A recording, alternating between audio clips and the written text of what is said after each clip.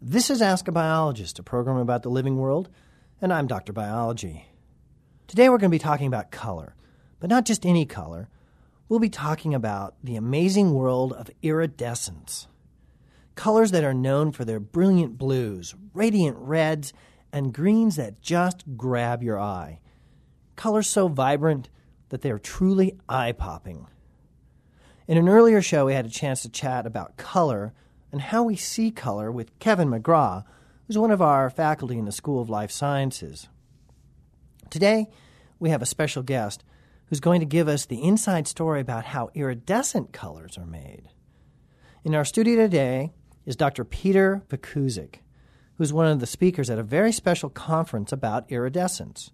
This is the first in a series of annual meetings established by the School of Life Sciences called Frontiers in Life Sciences. Dr. Vikusic is a physicist interested in how things in nature, such as butterflies and birds, produce iridescent colors. And even though he does not consider himself an artist, he's also won a rather prestigious international award, the L'Oreal Art of Science Color Prize. He's also appeared on several science shows, both on the BBC and National Geographic.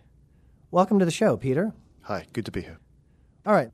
Let's talk about this wonderful world of iridescence and how it's different from the color I see, well, right here in our studio. We have some rather bright blue and bright green colored walls. The classic dictionary definition of iridescence is an iridescent color is a color that changes its color with angle. So if you look, say, at a wall straight on and it's green in appearance, it would be iridescence only in the situation that if you turned to the side and looked at it from sort of glancing angle, it would not be green anymore. So it would change color with that angle of viewing. That's classic iridescence. You showed an amazing video of a car during one of your talks. It had a spectacular paint job that as it drove past kept changing in color. I didn't know you could get paints like that. Absolutely. It's a very desirable paint color in certain cultures, in certain countries. And it's pretty expensive too, although that price is coming down. And really the technology that we associate with color can be used and can be applied to such an esoteric thing like paint. For certain people with a little bit of funding behind them, they can pay some money and they can have someone spray a paint coating onto their car or onto their building or onto their wall. And that paint will have amazing color properties. We're going to talk about some pretty cool products that use iridescence, and we'll do that later in the show. But right now, I'd like to get back to the basics, or maybe I should say back to nature, since that's where we first learned, or at least I would say we first saw iridescence color. Certainly, that's where it first existed. 50 million years ago, 100 million years ago. Who knows, really? The biologists and the entomologists and the sort of the ancient prehistory people really can't be sure when it first evolved. But it did evolve very early on. And by that, I mean, hundreds of millions of years ago. So now we still see them. We still see them in butterflies, in fish. We still see this amazing color effect. And in a way, that's kind of why scientists like myself and other people here at the conference are studying these natural systems with great iridescent colors to try to learn from them and try to not only understand their biology, which is interesting enough, but to understand the physics and the science that creates the color in the first place. How's the paint, these screaming green and blue colors that we have on our walls, different from the iridescent color of a butterfly? That's a great question. And to answer that, we've got to get into the science behind these things a little bit. And to do that, let's start with one significant idea. And that is that there are two main categories of color production. So the sun is our light source, and the light source shines all the colors of the rainbow, if you like, down onto a surface. Let's say the wall of our building or the surface of our car. Depending on the category of color production, certain light will be reflected in certain ways. The first and most, everyday sort of color production method is that to do with pigment. Now, a really common pigment that many of the audience might know about is chlorophyll. Chlorophyll is what makes the leaves green, the grass green, and there's a biological function to chlorophyll, and that's to help with photosynthesis. And, the science of that is really well established. But as a byproduct to the photosynthetic processes that are going on, which are really important for life in plants and flowers and grass and everything, as a byproduct to that, it turns out it is green. So chlorophyll is green, blood is red, melanin is brown because of the nature of the way light from the sun, let's say, is absorbed by that. So we've got to be really clear about this, and if we're having a sort of mini little science lesson here, let's just carry on. Chlorophyll is green because the light that hits it scatters green, so green is reflected into our eyes, okay? But be clear about the process. Green is reflected because green is not absorbed. And we're not seeing red from grass or blue from grass because the red and the blue wavelengths, the colors, are being absorbed. And that's really key. So the key component, the key principle as to why grass is green or why blood is red is because certain colors are absorbed and certain colors are not absorbed. Okay, great. So that's pigmentation, and that's the first category of color production. When we talk about iridescent color, it's absolutely not pigmentation that's the process going on. In that process, it's the exact same process as we see producing the color in soap bubbles. So if you ever do the washing up, wash your dishes or wash your car or have a really sort of soapy bath or shower, and you get all these bubbles going on, if you see a little bit of color in those bubbles, that is a different process because the water, the soapy water, is not colored. It doesn't have any pigment in it. And the process of that is a much more sort of physicsy type of effect called interference. And we can get into that right now if you'd like to. Yes, I'd like to do that. But first, let me sum up that many, if not most of the colors we see are produced by pigments and or dyes. So say the bright red shirt is red because it absorbs all the colors except red. And the green plants, as you said, get their colors because they absorb all the colors except green. In fact, that can be a really fun biology experiment where you grow plants under different colors of light, with green being one of them. The results usually surprise students. But right now, let's get back to iridescence and interference color. Sure, yeah. So here's kind of interference 101, as it were. Light is amazing. It really is amazing. We could learn of it as being an electromagnetic wave. That's a really sort of fancy term to say it's made up of electric fields and magnetic fields together. But it starts to get complicated. If we track back a little bit, we should understand that light can behave as a wave. Now, we're all used to waves. If you go to the sea, to the ocean, you see waves coming in, and that's a really interesting example of what's called a transverse wave, where if you look sideways on to the direction of motion, so let's say you're on the beach, you see the waves coming in, but let's say you sat in the boat on the beach and you looked out sideways, you would see peaks and troughs of that wave going towards the beach. The distance, the physical distance between one peak, let's say of the sea wave, and another peak of the sea wave, that's given a name, and that's called the wavelength of a wave. And for sea waves, it might be, 30 feet, let's say. But for light waves, that distance is 1,000,000 times smaller. And light waves clearly aren't made of water. They're made of energy, electromagnetic energy. And the wavelength, if you like, the distance between one peak and another of a light wave is given the name. It's called a nanometer distance. It's 100 nanometers, and that is 1,000,000 times smaller than the size of a sea wave, let's say. It's the wavelength which dictates the color. And so red colors, the wavelength of red light, let's say, is bigger than the wavelength of blue light. But again, we're getting into the physics, and perhaps this isn't the place. So light is a wave. Those light waves interact with material.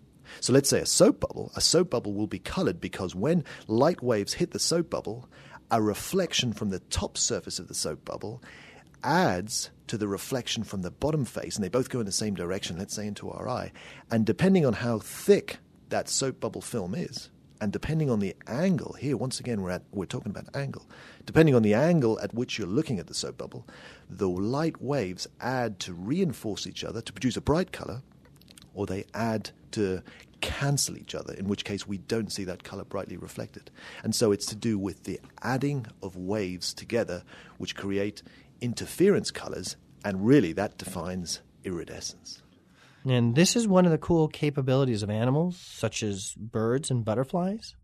Yeah, definitely. So I said in the soap film, we've got a one film of soap, but these butterflies and birds and fish, they've somehow evolution has given them the knowledge, and that's a really kind of bizarre statement, but they have evolved the ability to use interference, to use the addition of light waves. And they do that by having evolved specialized layered structures on their wing scales, in their feather barbules, in the fish scales. Wherever you see this iridescent color, you're seeing the result of a fantastic evolution of material and structured material. And it's an amazing thing as a scientist to study, really.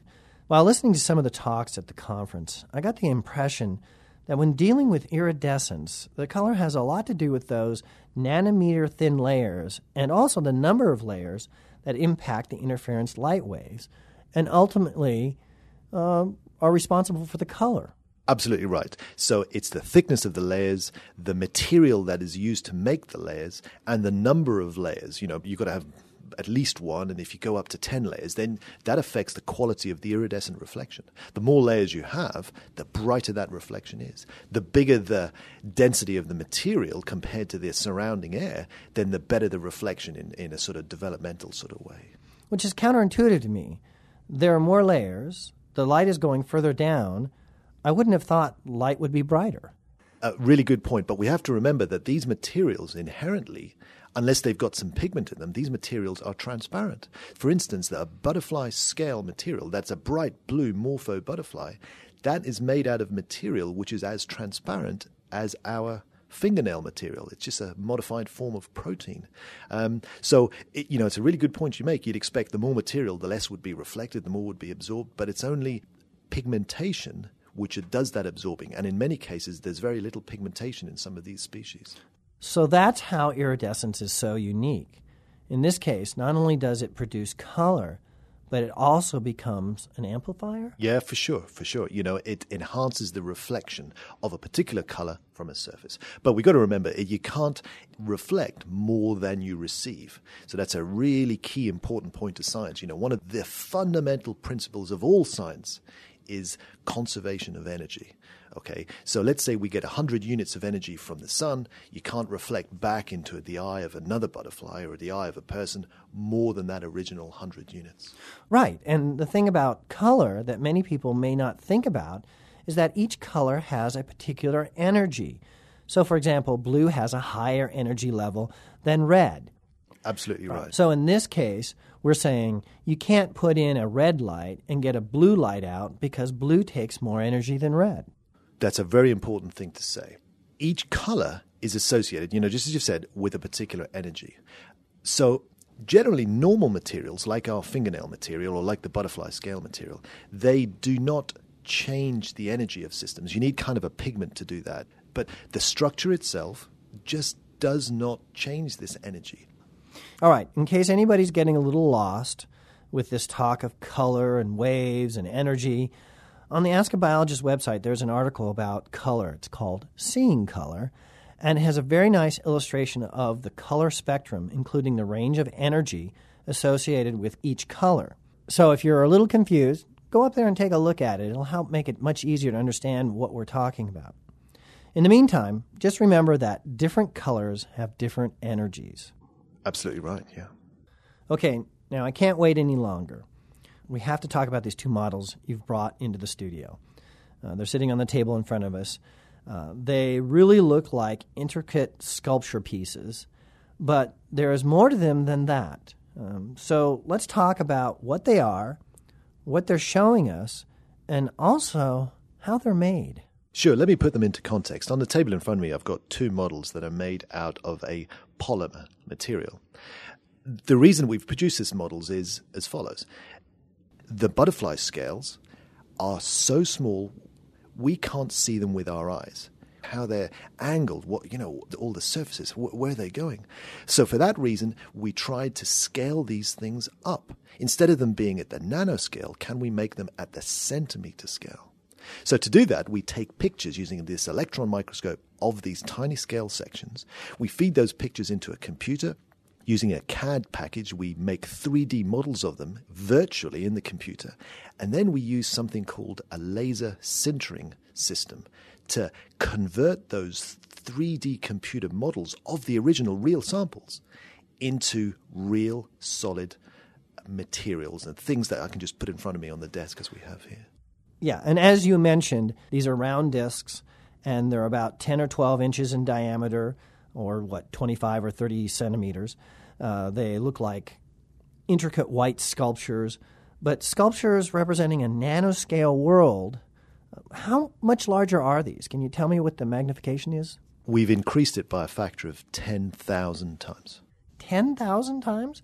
So that goes from the nano level right up just to the centimeter level.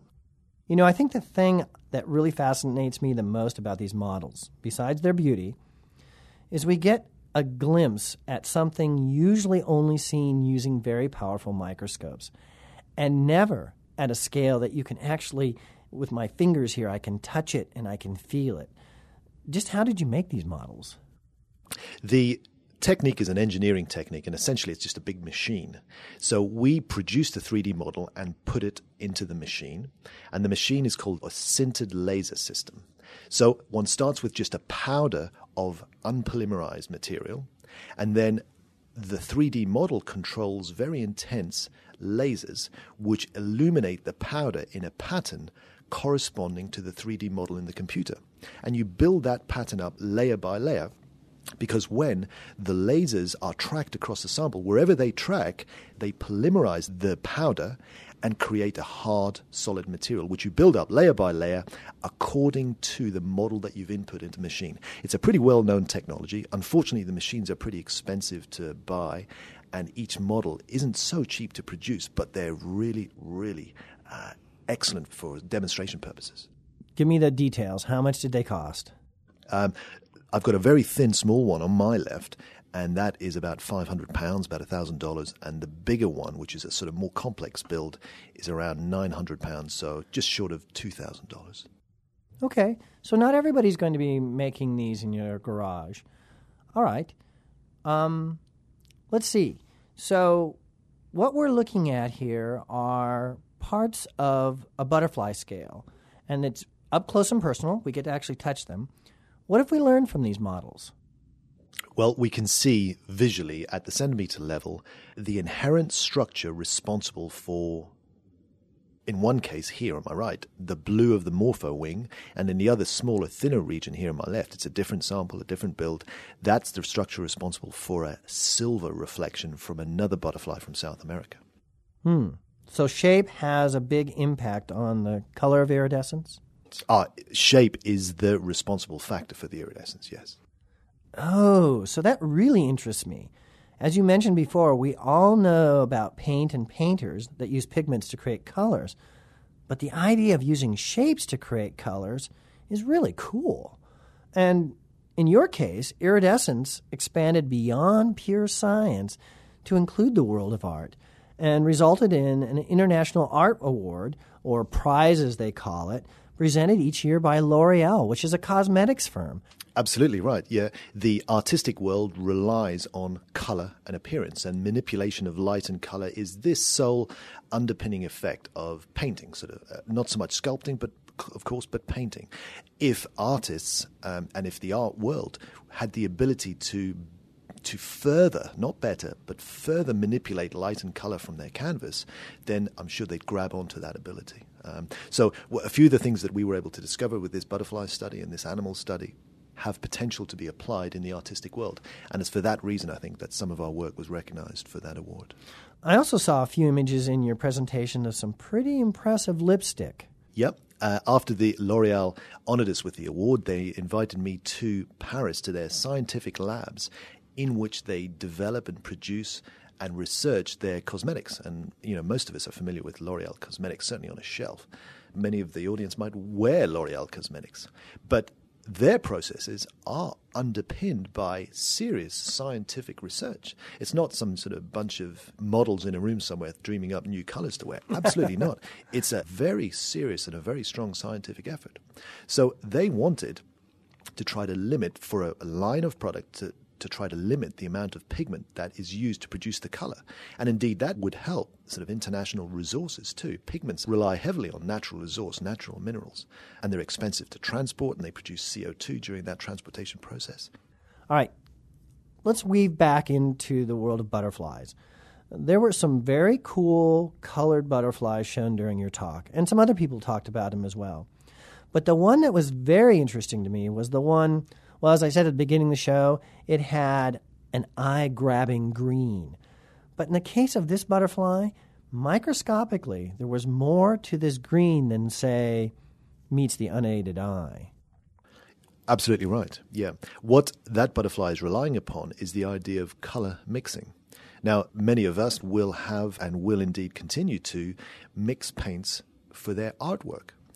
Generally, mixing paints involves mixing pigments. And when pigments mix together, you get a third pigment. So two separate colors produce a third color. That process is called color mixing. But in the case of mixing pigments, it's called subtractive color mixing. It's one of the methods of color mixing. And it's limited to pigments. And by subtractive, it's really important really to get the idea right. The absorption we described before for pigments, the absorptions of both pigments, when they mix, subtract further light from each other, and that's why it's called subtractive color mixing. But what would happen if, instead of mixing the pigments in a pot, if you painted a dot of one pigment in one place and just moved a millimeter or two across the page and put the dot of the other pigment next to it, say a yellow and a blue next to each other, rather than mixing them together?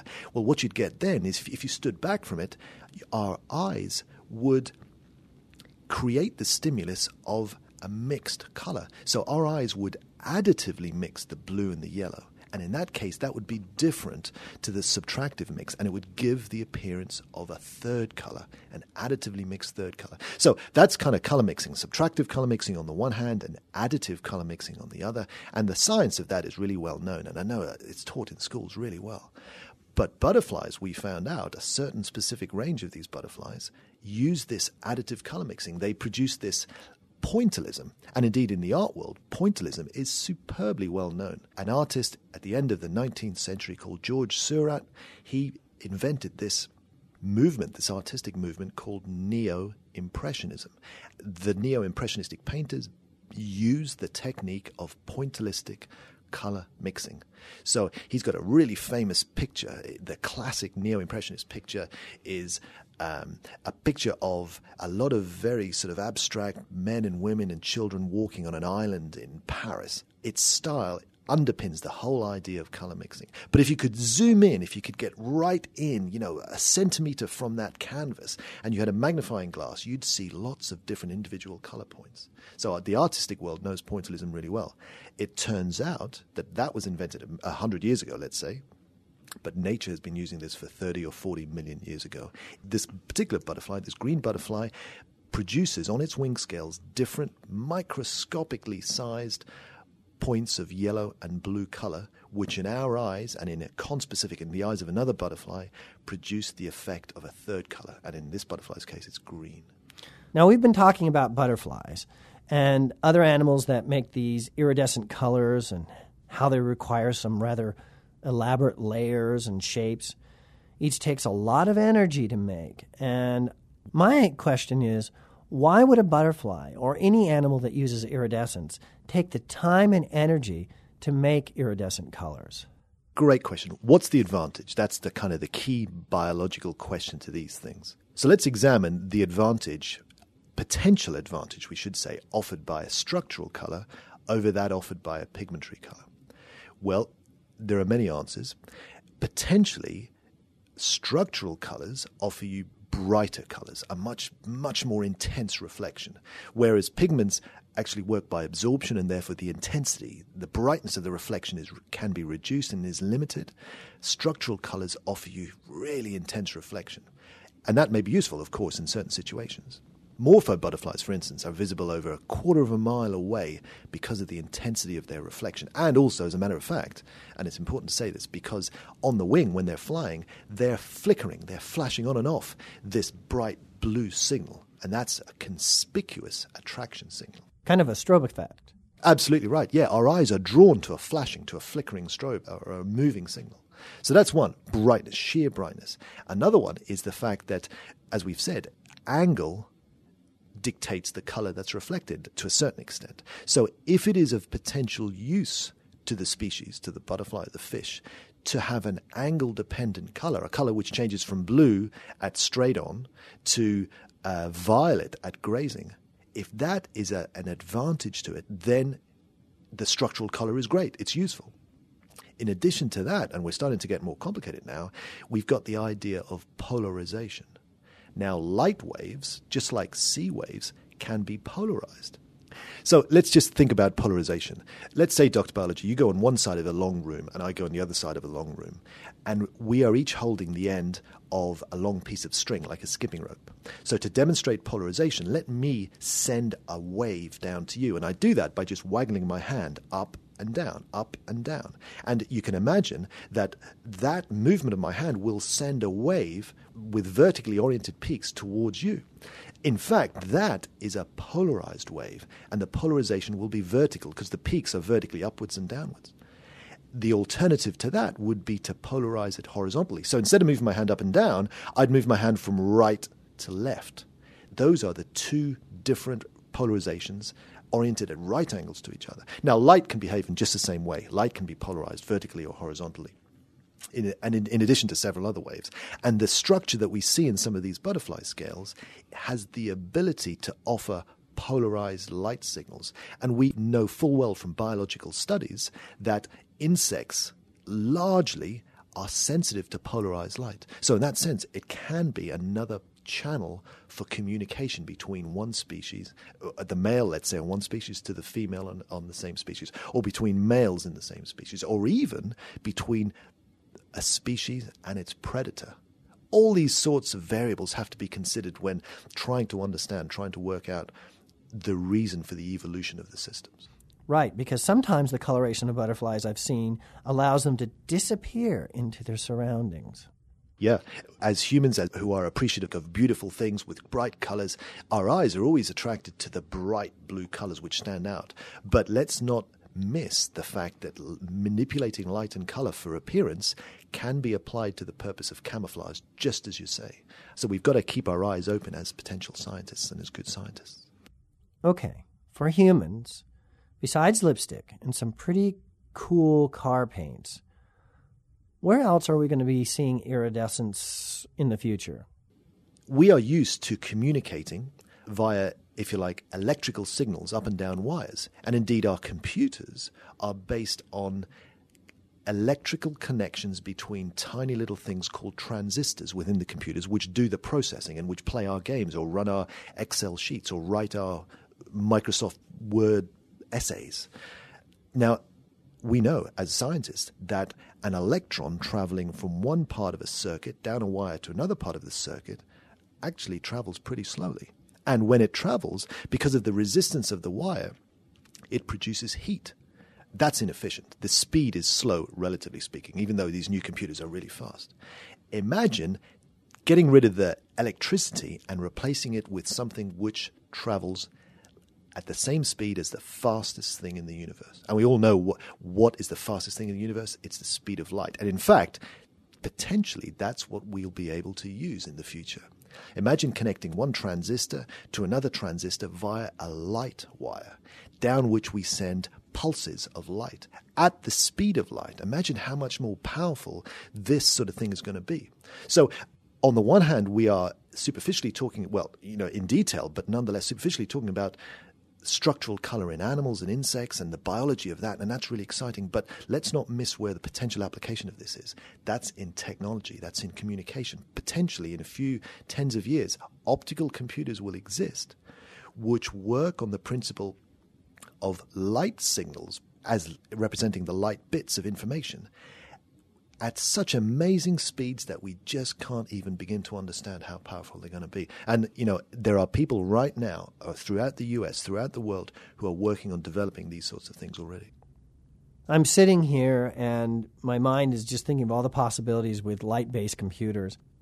But before we go down that path, I'd like to ask a few questions I ask every scientist.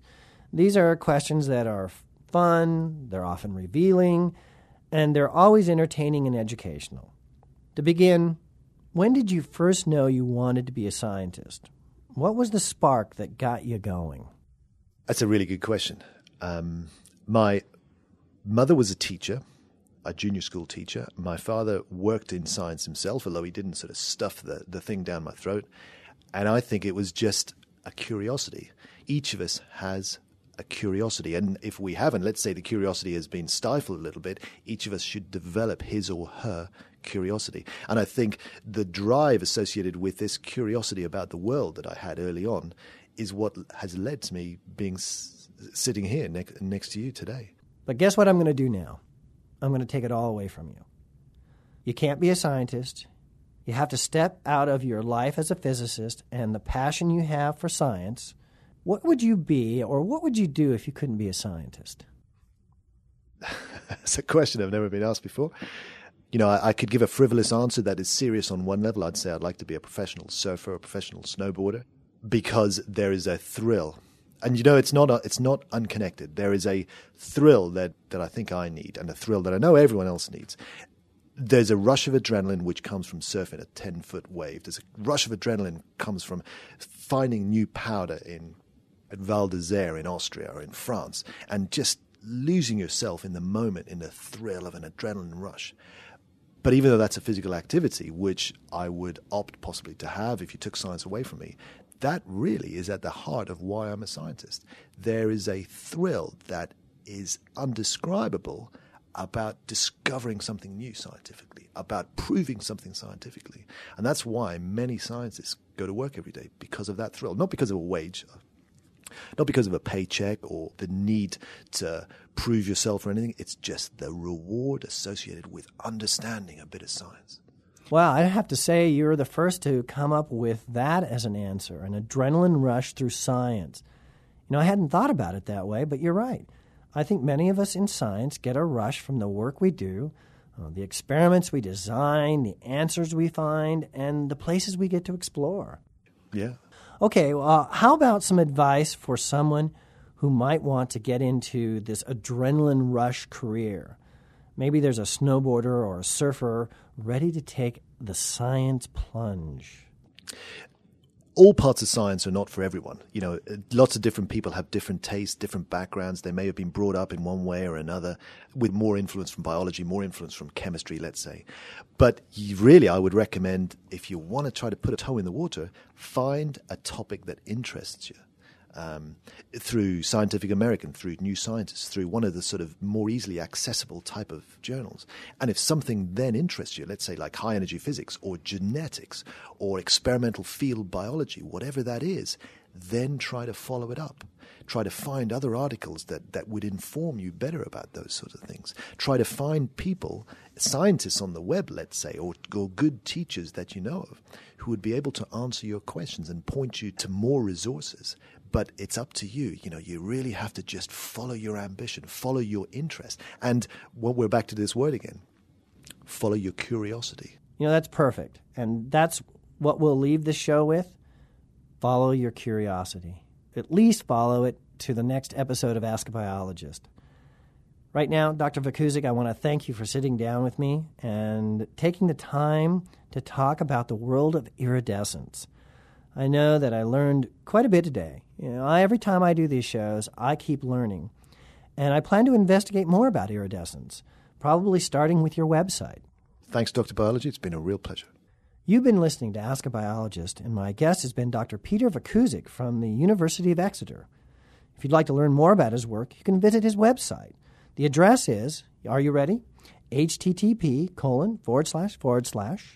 newton.ex.ac.uk/butterflies.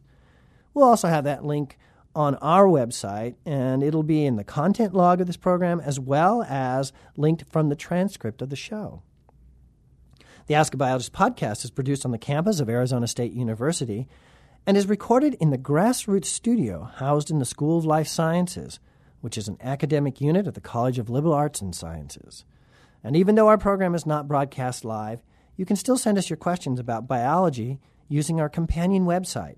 The address is askabiologist.asu.edu, or you can just Google the words Ask a Biologist. I'm Dr. Biology.